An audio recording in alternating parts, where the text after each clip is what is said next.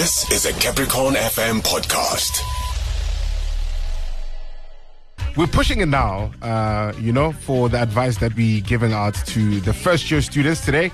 Giving them survival toolkits, something that will make their first year a breeze, and maybe even beyond their first year. Oh, yes. So we are going to be talking to Zanele Maduna, who's the founder of No-Valo Holdings, and she's also an academic performance coach. And she's on the line all the way from Jersey, oh, yes, in New York. Hey. Oh, yes. Zanele, how are you? Hello. Sorry to disappoint you, but it's not the Jersey in New York. It's the Jersey in the Channel Islands. But I'm well. Yes. All right. I'm so excited. So, Zanele, we're obviously having the conversation around first years, also known as mafresha, on our side of the world. So for first years, choosing a career path has finally become a reality now. As a academic performance coach, what have you noticed the most about first year students and also the subject choices they've made over the years? Sure. I think that's actually the first thing. You know how you said you spoke about careers and then you spoke about subjects. I think the first thing is that students, when they're starting, they separate the two. They separate the career as well as the subject. They don't think about the fact that, the subjects are leading you to a career.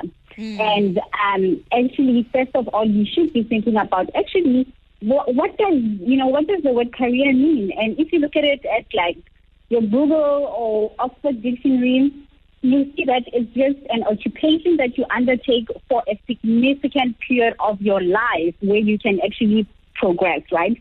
And if you look at it like that, you start thinking about the fact that, okay, what do I want to do with my life? Because, studies have shown that a person works for a third of their life. So the moment you think about what do I want to do with my life, and the moment you think about actually, let me take a career assessment test and actually know that the career that I'm on is actually the career that is compatible with me, then you can then go on and understand how the subjects that you have chosen connect to that career. And when it's like that, it becomes less complicated because then, the students don't necessarily stress about the subject now, but then they can see the bigger picture. Now they can see that, okay, I'm doing maths, I don't like maths, but then at the same time, this is how it connects to me being an engineer, for example. So I would say what I have noticed is that the students lose sight of the bigger picture when they are looking at the subject, and most of the times it's because they haven't taken a career assessment to really know that they are in the career, that they're compatible with. All right. What would you say are some of the first-year mistakes to avoid in 2021? I would say what to avoid, especially if you are a varsity student, a first year, is that avoid memorizing. Like in high school, you can get away with memorizing and just theory dumping everything you have learned. In varsity, that doesn't work because the lecturers are looking for, application. And I would also say it's 2021, there's COVID times, it's online learning, you need to be more prepared. So avoid doing things last minute. Avoid not even knowing about your exam timetable or your study timetable, because I always say that exams start in day one. So by the time you start varsity, you should be knowing when you'll be writing the test, when you'll be writing the exam. And if you know now, you can plan now and know how everything will unfold going forward. So avoid last minute things, basically. Yeah. Right. And also, like we were asking our listeners to give first year advice about, a specific college or university that they went to.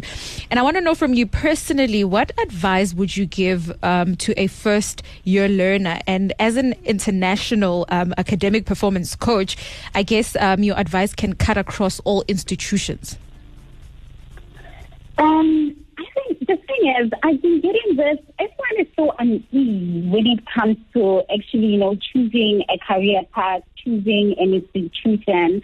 I would say, first of all, they have to consider the fact that, you have to just make the decision because other people are not making the decision because they are afraid of making the wrong decision. And I would say that what you need to realize is that what is right for Matshidiso is not right for Sam, is not right for Jessica, right? So what you have to realize is that if your other, you have a friend that is going to Harvard, or you have a friend that's going to West, or a friend that is going to, a college down the street, it doesn't matter. What it all boils down to is you understanding yourself. So I would say before you make any decision at all, you really have to understand your strengths. You have to understand your weaknesses. You have to understand your interests, the type of person you are. So it goes back to taking a career assessment, and in doing that, even if you say, okay, I'm going to be a chef, or maybe I'm going to be a doctor, you won't do it just because people are saying, it's right, it's good to be a doctor that has studied from West. You'll be doing it because you know that I'm this type of person who likes helping people and I can deal with 1, 2, 3. So I would say the main thing is take a career assessment and actually look into the institutions that will give you, the best education for that. And if, for example, you have taken it and maybe you didn't apply in time, there are so many ways to kill a cat. So always remember, as a career coach, as an academic performance coach as well, I always say that try to Google, there's this Japanese word they call ikigai, which means that it's basically your sweet spot.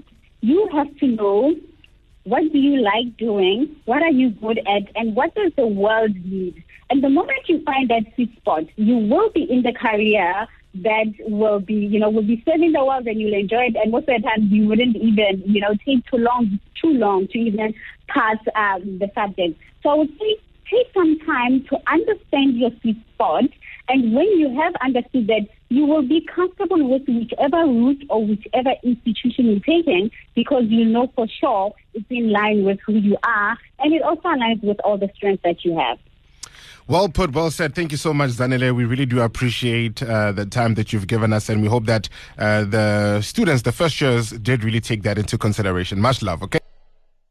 That was a Capricorn FM podcast. For more podcasts, visit capricornfm.co.za.